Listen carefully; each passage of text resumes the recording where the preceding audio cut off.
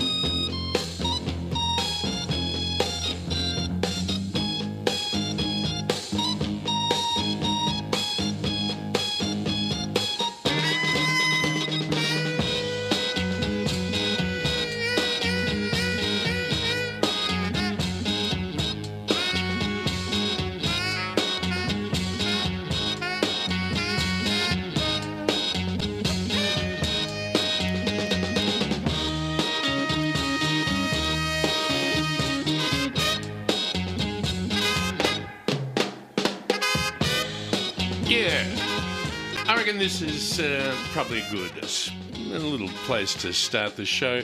We've got a lot to get through, so here we are. It's the afternoon, and you are on 3 Triple R FM, but you know that, you fabulous, highly evolved person, you, or people that are listening. Great to have you aboard. Thank you. My name is Cam Smith, looking after the afternoon, or starting the afternoon, and it is my delight, my joy, as I look across to my compatriots. Kent Goldsworthy, hello. Good afternoon, Chef. Good afternoon, Chef. How you doing, Chef? I'm doing very well. Yeah. Loving the sunshine, loving the Christmas vibe. Yeah. Thank you for joining us all here for the last show, and maybe we'll start off with a tinge of sadness in the fact that this year the Beach Shack. It's not going to happen this year because ripped off. You in the rip. We got taken out by the rip. We're not doing the Beach Shack because both of us decided that we're going to just let it rest for the year and have a little bit of a holiday, which I'm kind of looking forward to, I must say. I'm going to miss that pizza barge that came around every so often. And the croissant barge as well. The bottomless esky. And we did some pretty all right music. We've sort of got the feedback from. Music was a blast. No, it was good fun. But the good news is that this summer, Rachel Connor will do a couple music fills, and then Alice Mathau will be bringing her summer show Paddock to Plate for 4 weeks. Back again. Yeah, that's something to look forward to for the summer this year. But anyway, the here and now, 12:03 here on 3 Triple R FM. We've got a couple excellent human beings in the green room that are just chatting amongst themselves. The first cab off the rank is Ashleigh Butler, and Ashleigh Butler's superpower is to make unbelievably good meals in the very, very tight confines of a camper van. Mm-hmm. Only camper vans? Yeah, the combi oven in a combi. No, you can't put a combi oven in a combi. But having great food from really, really small spaces. And she has brought out a book. It was released last October called The Small Kitchen Cook, Thoughtful Recipes for Tiny Kitchens. And I thought, wouldn't that be great to have a chat about? Because we're just about to go into summer, and there'll be a lot of people in motorhomes and combis and things like that. But we were talking about this, weren't we, Ken? We can extrapolate it out, couldn't we? So what will we say? Tiny houses are a bit of a thing at the moment. Yes. Of course, camping. Camping, yes. Cooking in the tent or outside. Probably a good idea to cook People out who of the tent. Downsized from, empty nesters, have downsized and they're used to a big family kitchen and now... And all of a sudden they've got a cupboard to cook in. Yeah, that's right. Which, and I have heard anecdotally, and especially, I know this happens in New York, but I think it's happened here in some places where one-bedroom apartments solves kitchen without a kitchen at all, huh? Which terrifies me, with the ethos of this show. And anyway, but Ashleigh, with this book, we'll guide you through how to set up a really, really good kitchen, the things that you really need to have in your kitchen, the things that are superfluous, and also how to make a really, really beautiful food, like, beautiful risottos in autumn. Or, what were you saying, a pan pie? Well, yeah, there's a couple of recipes in there that you associate with ovens. So what do you do if you don't have an oven but still want a pie, for example? Well, there's a solution right there. So stay tuned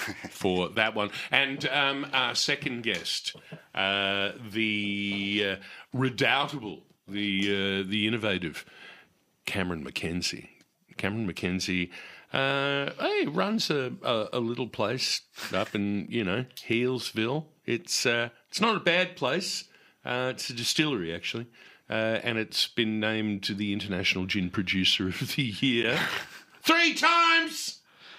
3 times. You're not talking about 4 Pillars Gin, my friend. 4 Pillars Gin. One of the greatest gins that we have, really. It's dominating the market here, overseas. An incredible place that puts their, great credentials of being, let's see, now let me get this right. We're looking at, where is it? They what am I trying to say? They have a great system that is completely not organic, but it's a closed-loop system. Anyway, I'll find a better way of saying that a little bit later. We should also acknowledge people that have been on the show before. You brought to my attention about Wonky. Yeah, Wonky were guests on, I guess, maybe a month or so ago. Yes. And for those who missed it, Wonky's a little startup company that was in a little incubator project for some Monash students. Yes. And the whole idea was that they would source imperfect fruit that Woolies and Coles would reject, and they would use that fruit to make, spritzers really, but some kind of fizzy drink. And they've done that very successfully. So successfully, in fact. How successfully? So successfully, in fact, that just this week they've gone from this small-scale venture to getting space in Dan Murphy's, would you believe? And this is in rapid pace. Unbelievable. Yeah. Unbelievable. And a great product, and their newest flavour is out, mandarin and orange. Yeah. And just go bloody. We're big fans of the cucumber one, though, aren't we? Good on you. Yeah, the cucumber is really good. Talk about a thirst-quenching drink. Yeah. It's just amazing. Sorry, what I was trying to say about 4 Pillars, I'll just rewind a little bit before I was getting completely tongue-tied, and I apologise for that. They are climate-active, carbon-neutral product and organisation. So that is a huge tick. It just happened to taste great. Yeah, and it happens to taste great. And it's a huge range too. And also, before we go on to some sponsorship announcements, get Ashleigh in the studio, we should also say huge congratulations to the Loon Luminary founder, the croissant goddess, Kate Reid. Has just got an honorary doctorate from, where was it, Monash? RMIT. RMIT. RMIT. Wow. So she was an RMIT alumni in aerodynamics or aeroengineering, I think. Yes. Right? And yes. Then, as you do, go from that into croissants. So she got the honorary doctorate for croissants, not the engineering in the end. That is amazing. Yeah. Yeah, just amazing. So congratulations to you, Kate. Congratulations to the people at Wonky. That is just an amazing achievement. It is 12:09 here at 3 Triple R FM. Let's find out how to set up a combi for the road to make it delicious after this. Triple R on FM, digital, online and via the app. We're so delighted that you joined us. You might be at home having a cuppa, you might be preparing lunch, or you could be out on the road in a specially modified combi that can produce really, really great food. Oh, you haven't got one of those yet and you want to modify it to make great food? Well, I have just the guest for you. Sitting across from me, welcome and thank you for coming in, because I think you've come from a long way down the coast. Ashleigh Butler, how you doing? I'm good. Thanks, Cam. Thanks for having me. Yeah, thanks. Now, you live down the west coast, do you not? I live in Jan Juc, so down near Torquay on the surf coast, yeah. That's a nice place to live. And for a while, you were just living completely with four wheels underneath you, is that right? Yeah. In times of your life? For a long time. A little snippets of houses in between, but up until my twin daughters were born, I think it was about 6 months pregnant, still living with twins, still living in a van, so I was ready to Wow. maybe not be in a van after that, but that's okay. It's yeah. like, oh, God, we need to get rid of these wheels. Oh, we need to actually have some proper walls around us not having to deal with this long-term project that you've created for yourself. Yeah, but I definitely miss it. I'll bet. So, first of all, twins, names? Etta and Ark. How long? How old? Sorry. How long ago was that when they came? They're 3.5. Yes. Yeah, they're 3.5. And they enjoy getting in the van and travelling around? They do. We've my partner builds vans for a living, and What's his name? His name's Jared. Hey, Jared, if you're listening. He builds vans with our dear friend Sam, and Jared's been building ours for on and off for about a year now, and Etta and Ark have bunk beds above us that they're pretty happy with. So tell me, what was how long ago was it, and what was the first experience in having a van? And was this sort of an aspiration that you had as a very young? When did this hit, first of all?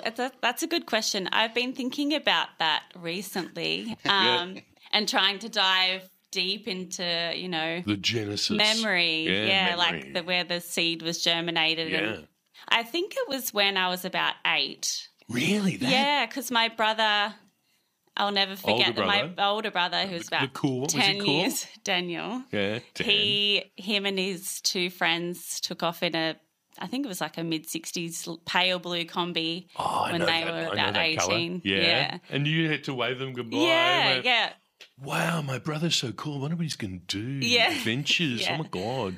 That's exactly right. And did he come back and tell you of the adventures? He did come back. Yes. He came back. I was still obviously living with my mum and dad, and he came back at like 3 o'clock in the morning one morning because they must have run out of money or something like that. Yeah. Yeah. So I think that's where the seed was germinated, like the seed. Yes, sort of was. It came to be, and so then you obviously thought about it long and hard, and thought, this is what I really want to do. 4 wheels underneath me, and a changing view from the windscreen, and waking up to a changing view. What was the first van you had? And was that with Jared? It was with Jared. We had a Volkswagen Transporter. Yes. We couldn't stand That's up pretty in it. modern. Yeah. The modern VW. Yeah. Yep. We got that one probably about 12 years ago. And I think the most refreshing part is just selling all your stuff, like just shedding all of the stuff that you don't actually need. Shades of Herman Hesse and renunciation. Yeah. Yeah. And kind of figuring out all of the things that you really need when you live in a small space. So, your perfect fry pan, your perfect knife or two, and really kind of refining. And after you've been doing it for a little while, you have to be brutal, don't you? What you need and what you actually don't. Yes. Yeah. And was the first trips, were they successful, or did they sort of set up more problems than than what you had, if you know what I mean. It's like, geez, this is kind of hard. Our first stint living in a van was we actually lived in the city. We lived in Melbourne. That was cold, but we utilised swimming pools for warm showers and that sort of thing. Swimming pools for warm showers? Well, could you extrapolate on that? I'm not having a shower in the swimming pool. All right. But, paying for a pool entry and then getting a warm shower. And then shower. Right, hey, clever. Yeah, okay, that's good. And so you would have had some amazing trips in your van. So have you travelled extensively throughout Australia and Tasmania? Mainly the up and down the east coast of Australia, but then a fair bit of time in the US and Canada. Really? Yeah. Wow. Yeah. That was we bought a 1977 Dodge or something that broke down on every public holiday. Hey, nice. Old reliable. It was like, I think it was $2,000, and it was this beautiful burnt orange with a pinstripe pop top and wow, total full of 70s rust. theme. But yeah, it was. But charming. Yeah. Charming in the way it would break down. And what were the sort of the earliest realisations as to how you organise your meals in the kitchen space? I guess You were sort of saying that the most important thing was refining down to just a very specific sort of a kitchen, yeah? Yeah, definitely. And that kind of with storage as well, with storing food. So I guess once you kind of become confident with what your basic staples are, not necessarily fresh produce, but like, grains and pulses and oils and that sort of thing, then everything can kind of have its own vessel to go in. Yep. So there's, that you're always going to have enough stuff and everything's going to be easy to find, because I think that's something that I've really taken on in my life now, where it's nice to have order, because then you feel more inspired to be in that space. Yeah. But it's not just a hassle going, where the hell is that dill? And then you don't...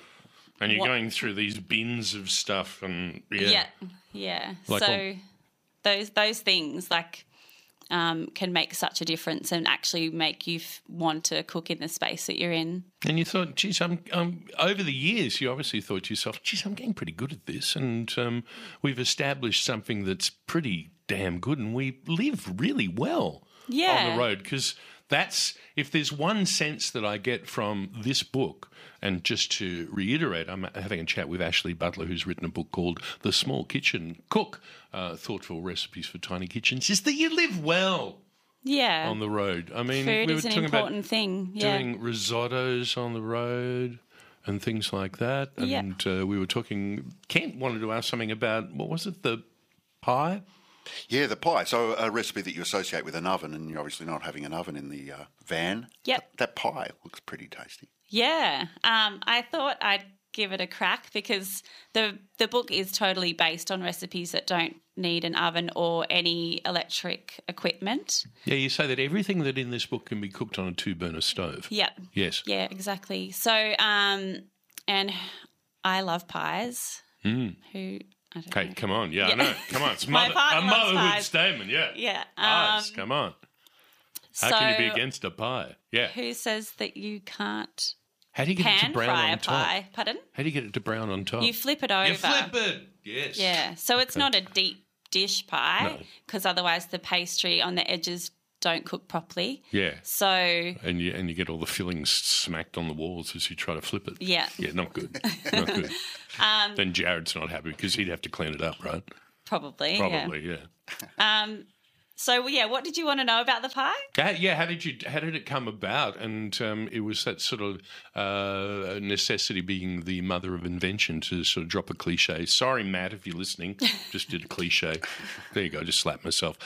How did you come about doing that? I think I just wanted to tick a few boxes, like not leave certain dishes out of a book, to really drive in the theme of like your kitchen doesn't need to be compromised in, variety because you have a small one. You can make it work. trying it, like even doing like a stovetop cake as well. Like so. Stovetop pizza's in there, right? Yeah, there's a stovetop pizza. So, yeah, just kind of going, heat under the base, just flip it over. It'll work. Was there anything that you tried to use that you would normally do in an oven that you just eventually had to give up on trying? You just couldn't find something? The souffle. It's never going to work. Yeah, sorry. Let me have a think The about roast that. chicken? Roast chicken. Well, I did it on the barbecue. So, no, I think those things I generally resorted to the barbecue. Like there's a barbecue, butterflied barbecue chook in there. But, yeah, I think the main thing that I kind of would miss is roasting vegetables in an oven. Like you can't really do that on a stovetop. It doesn't quite bring the same. Yep. But I'm wondering, with what are your thoughts? This just struck me. Air fryers are getting pretty compact now. Would it be able to fit an air fryer in the? I'm sure people are using air fryers in vans, but yeah, then you could get your roast. This book is beautifully laid out. It starts off with the small kitchen tips, looking at designing the small kitchen. One of the most important things, the essential equipments that you need within that space. And then you talk about the pantry, the spices and the herbs you love, and you love spices and herbs. That comes through in the book. One thing that did strike me, and I wasn't quite sure why this was included, was silicone muffin tins.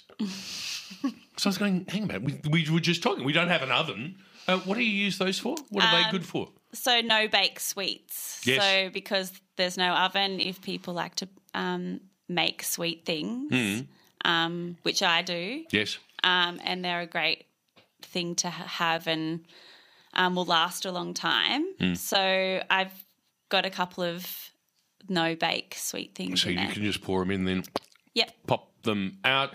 And also you've laid out your recipes for the seasons, because if you could maybe describe how you eat sort of differently in the seasons.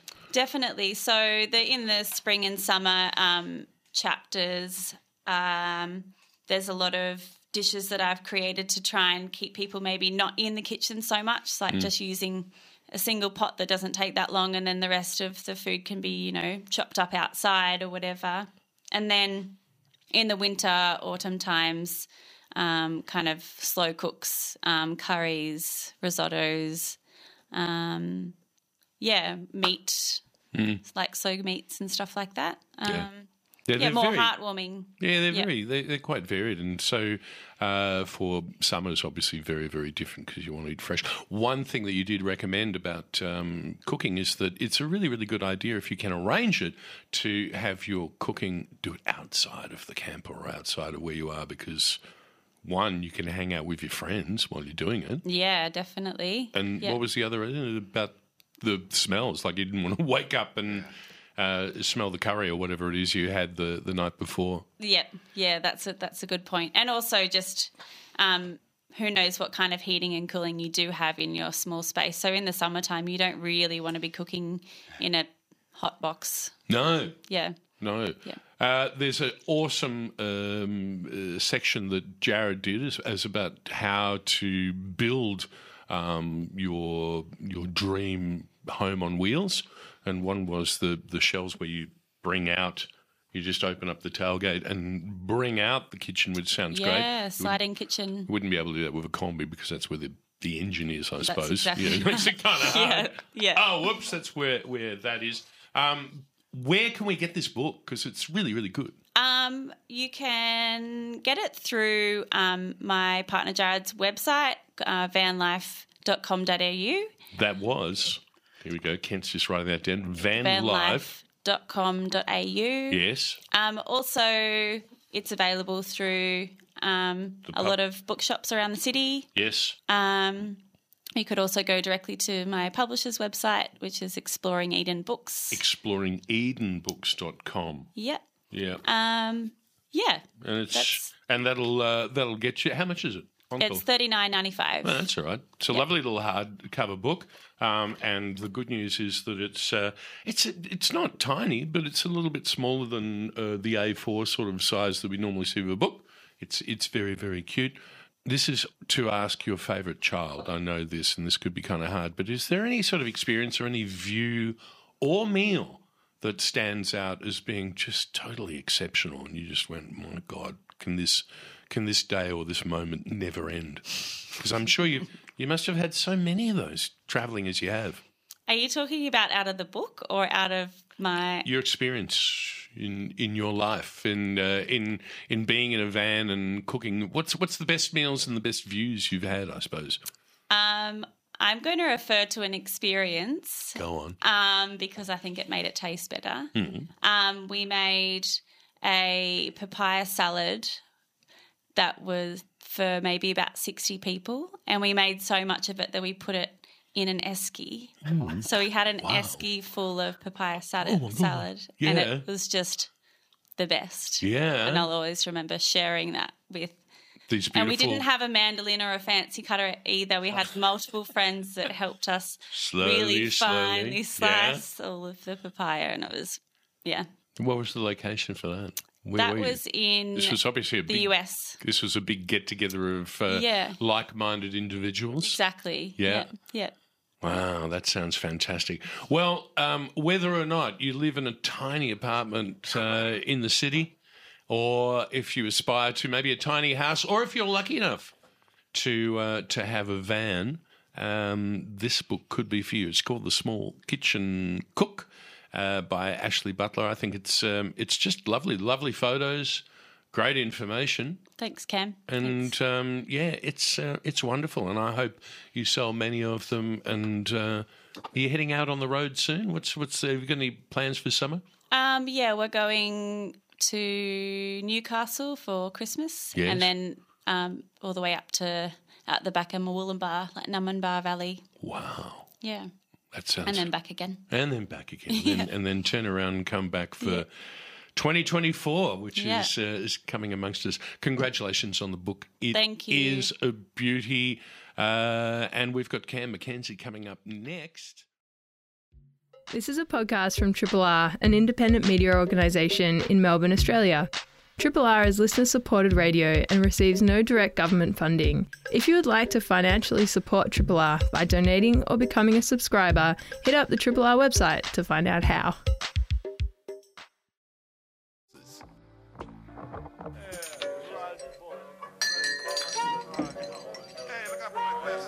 Sorry, Jimmy. What sort of drink you want? What sort of drink you want? Yeah. Stop playing that piano. See?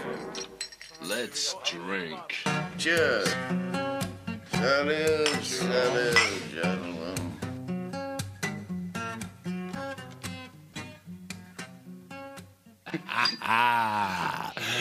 Yeah, having fun in the studio. Ashley had to go. She started up the combi and heading out over the Westgate Bridge. If you've got the radio on, thank you again, Ashley. And again, that book is called The Small Kitchen Cook. And it's a beauty. It really, really is. But now,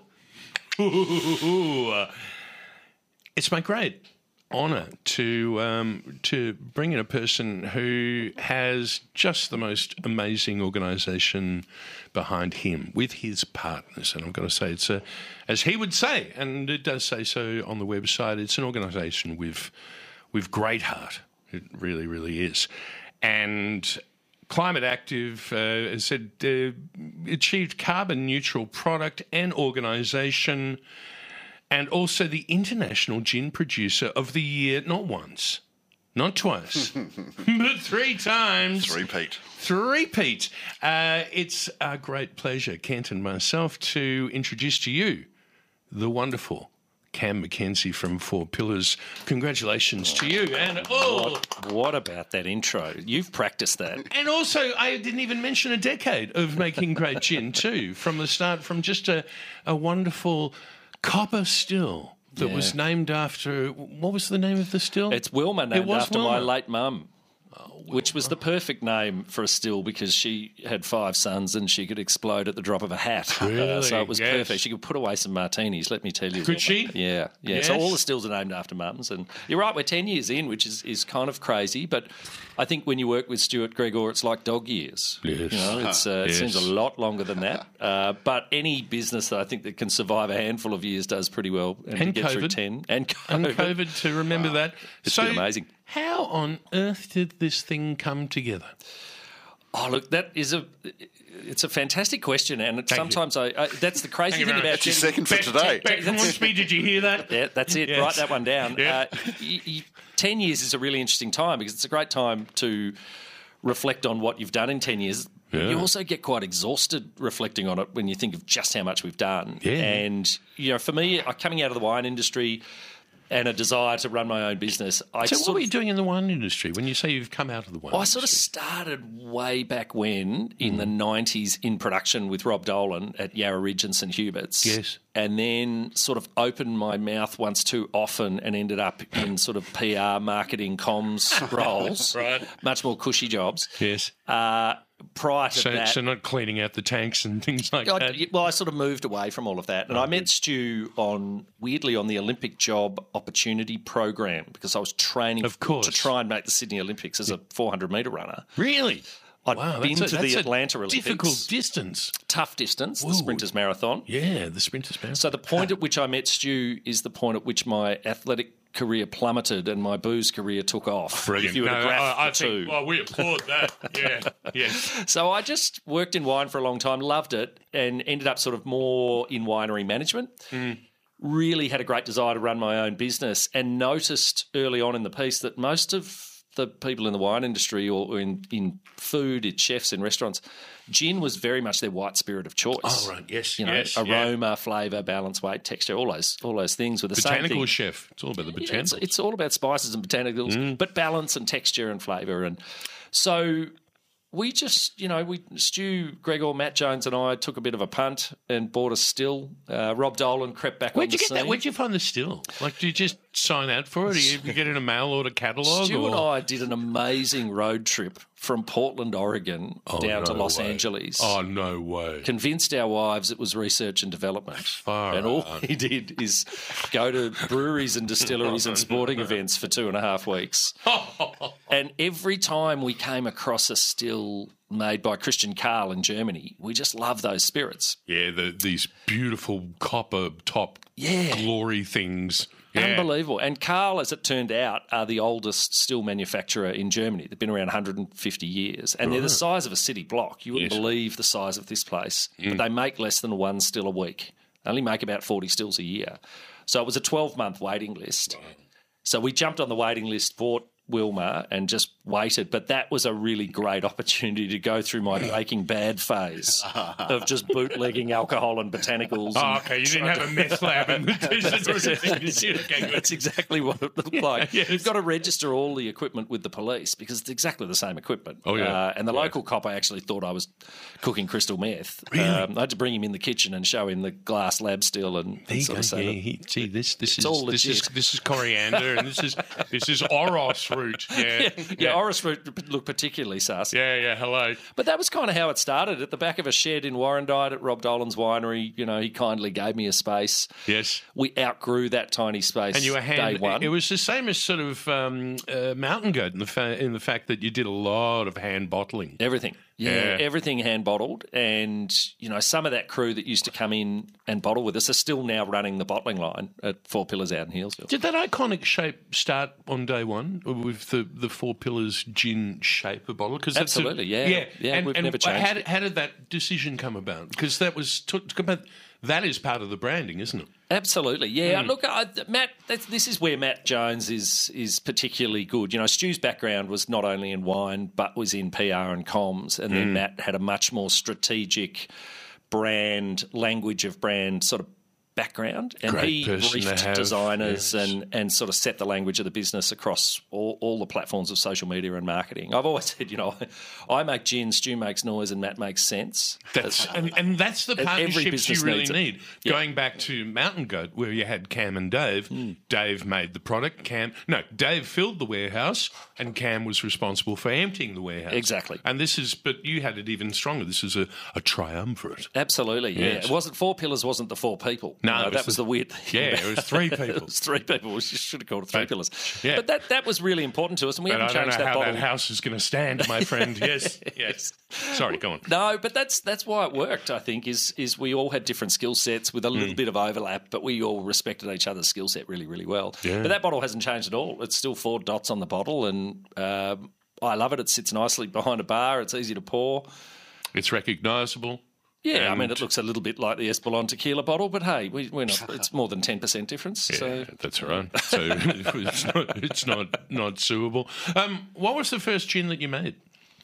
The first gin that we ever had the guts to release was Rare Dry Gin. Yeah, which is still my favourite of our gins. And is that like a London recipe? No, we deliberately didn't want to make a London Dry style. Yes. I love London Dry Gin, I really do, and that was sort of the first gin that I stole off my parents when I was 16 was London Dry in style. But that was also the opportunity for 4 Pillars and so many other distilleries, as it turns out, is gin didn't innovate for 40 years. It sat there really as London Dry, probably until Bombay Sapphire and then maybe Hendrix? Tech 10 and then Hendrix. Hendrix was the game changer. What did Bombay Sapphire do different? Well, I think they just tidied up their marketing a little bit. And also kind of the fact you had style. the botanicals on that bottle is a masterpiece. It's a beautiful bottle. It's a vapour-infused gin. Yes. So everything's in a basket. Yes. They just started to sort of funk it up a little bit for a category that had been so boring. Yeah. So Rare Dry for us, we deliberately made in a more contemporary, modern Australian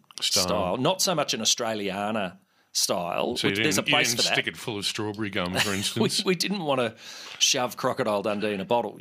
We wanted to make something a bit different. So for us, it was sort of saying, well, what's modern Australia? And that to us was sort of drawing inspiration from all around the world, but anchoring it with a couple of interesting native botanicals. Nowhere tastes like Australia. It's an amazing place to make gin because we're part of Asia. So why would we ignore some of the spices that sit on our doorstep as well as some of the incredible botanicals we grow here? And then we get fresh citrus 12 months of the year. If I was in Europe or the UK, I'd have to use dried peel. So as it turns out, waiting sort of 12, 14 months for Wilma to arrive was the best thing for us because we really fine-tuned that recipe. And you got your R&D happening. Absolutely. When we signed off on it, we said that is the rule. We will never change that recipe. And in 10 years, absolutely nothing about that gin has changed. But the gin has got better because we now hold huge tanks of that gin at high proof all the time, and we never empty those tanks. We take a little portion out, get it ready for bottling, and then we top it up. So we've got this sort of... It's almost like a Solero. It's like a Solero. In a weird way. Like a master stock. Yeah.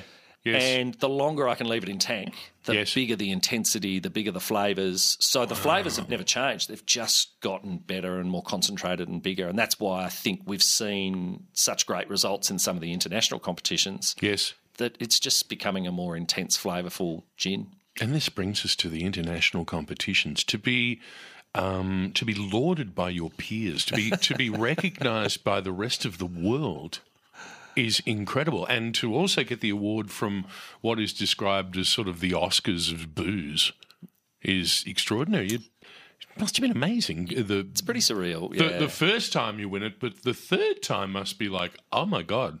Yeah. I think the first time we won it, there is always an element of, well, did they sort of fluke that? Are we imposters? There is a little bit of that. And I went over for the awards ceremony at Guildhall, big black tie, magnificent function. I was in my Mackenzie kilt.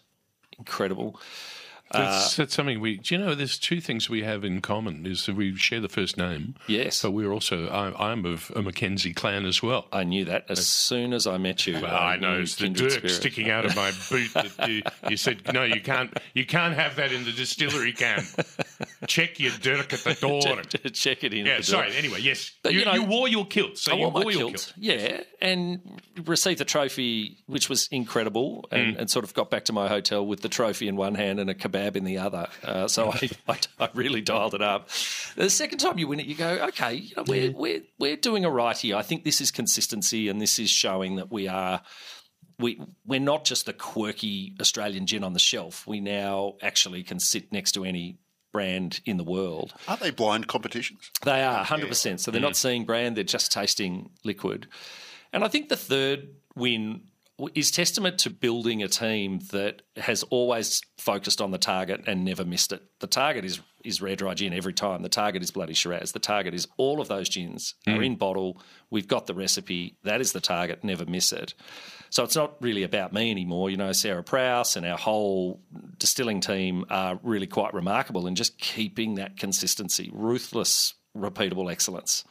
And that's what it's about. And to win it a third time was brilliant, absolutely brilliant. I'll tell you what. It is 12:48 here on 3RRR RFM. We, meaning Kent and myself, are having a chat with Cam Mackenzie about his sensational product, the Four Pillars Gin. And maybe we might have a little chat about being carbon neutral in product and organisation. But before we do that, let's hear about this. Triple R on FM, digital, online and via the app.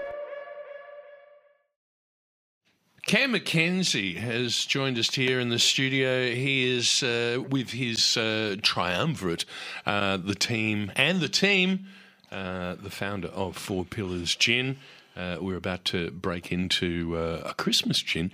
But before we talk about that, I just wanted to applaud you on what you've done at Healesville in being carbon neutral and really walking the walk, is without resorting to cliche again. Sorry again, Matt, if he's listening. He's going to go, I'm going to get you for that.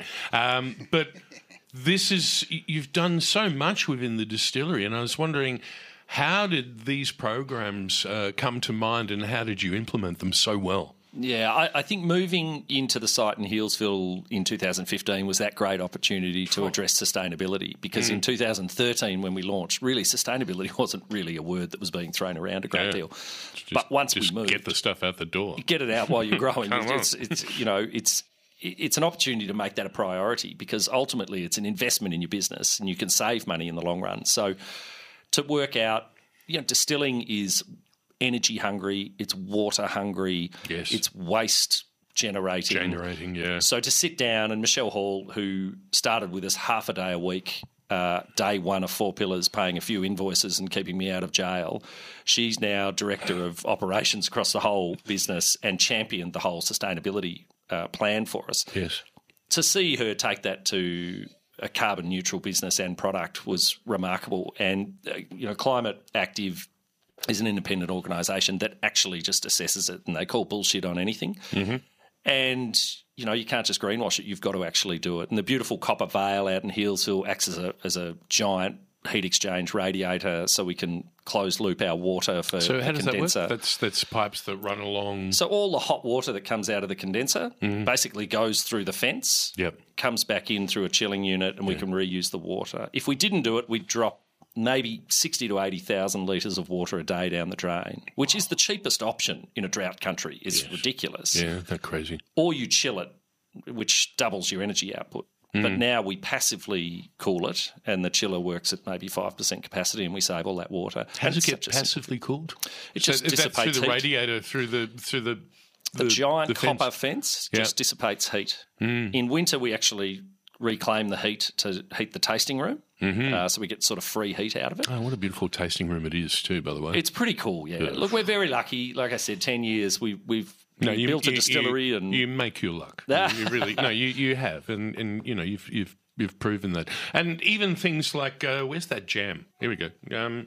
Who made the jam? Well, this is our Christmas glaze, but Caroline Gray has made our marmalade. Say good day. Again from day one, year one. And last year we did nearly 28,000 jars of marmalade of gin-steamed oranges. Because, again, otherwise you've got to find a home for them. Yeah. So, and it's an utterly delicious product. Yeah, it's the circle of life, Cam. We'll give you the hangover and the cure. Yeah, there you go. The antidote and the poison. Here we go. You can have it in the same bag. Absolutely. It's kind of nice. A breakfast martini. Yes. Well, yeah, we've been known to have those. And also, Kent and I were sort of ruminating on the fact that during lockdown, we did make a lot of martinis. You might have made a couple, didn't you, Ken? I certainly did. Quarantinis. Yeah. Quarantinis. Yes, I was having one every night there for a while. Yeah. And that was also coincided with the very, very sad demise of Vernon Chalker. Yes. And I thought it was actually my duty for him. I was doing it for him. Yep. To say here's to you, Vernon. Just a legend of the industry, God bless you. And also for those that have never heard that name, the founder, he was the instigator, my God, of the Gin Palace, and was one of the people that really brought great service and good hooch. Yeah, unbelievable. To Melburnians. And yes, so we've got this gin in front of us, which is rather nice. Well, this is our Christmas gin, and this is, I think, the 8th year that we've released Christmas gin, and this is also a bit of a master stock or a Solera. So this is where we distill the 1968 Women's Weekly Christmas pudding recipe, which is what Wilma used to use. Every Derby Day we would make these puddings. Yes.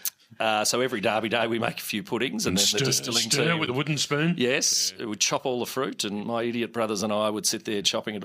It's probably for 20 minutes, but it felt like all day.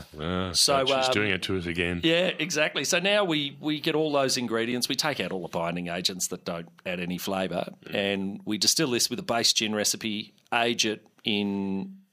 Some of these barrels would be 100-year-old Rutherglen musket barrels. It's got a bit of colour to it.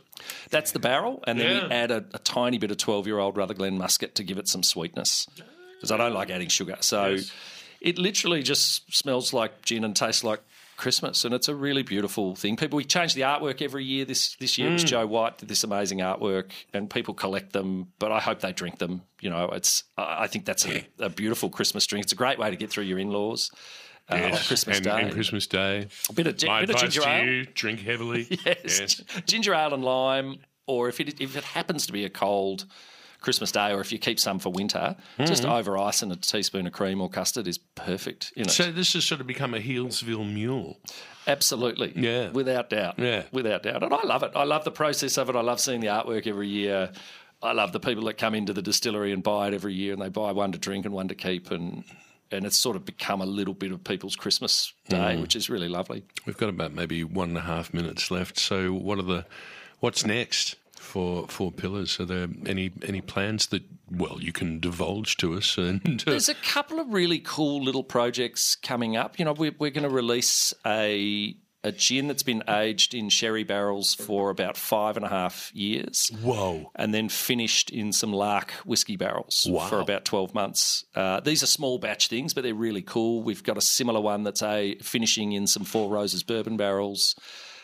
We're doing a little fundraising gin for the Australian Olympic team. Yes. We're not an official sponsor. Yes. But that's going to be great fun. There's just all these great little projects for us, really, and then trying to take on the world, do a little bit more export stuff and try and show the world Australia can make great gin.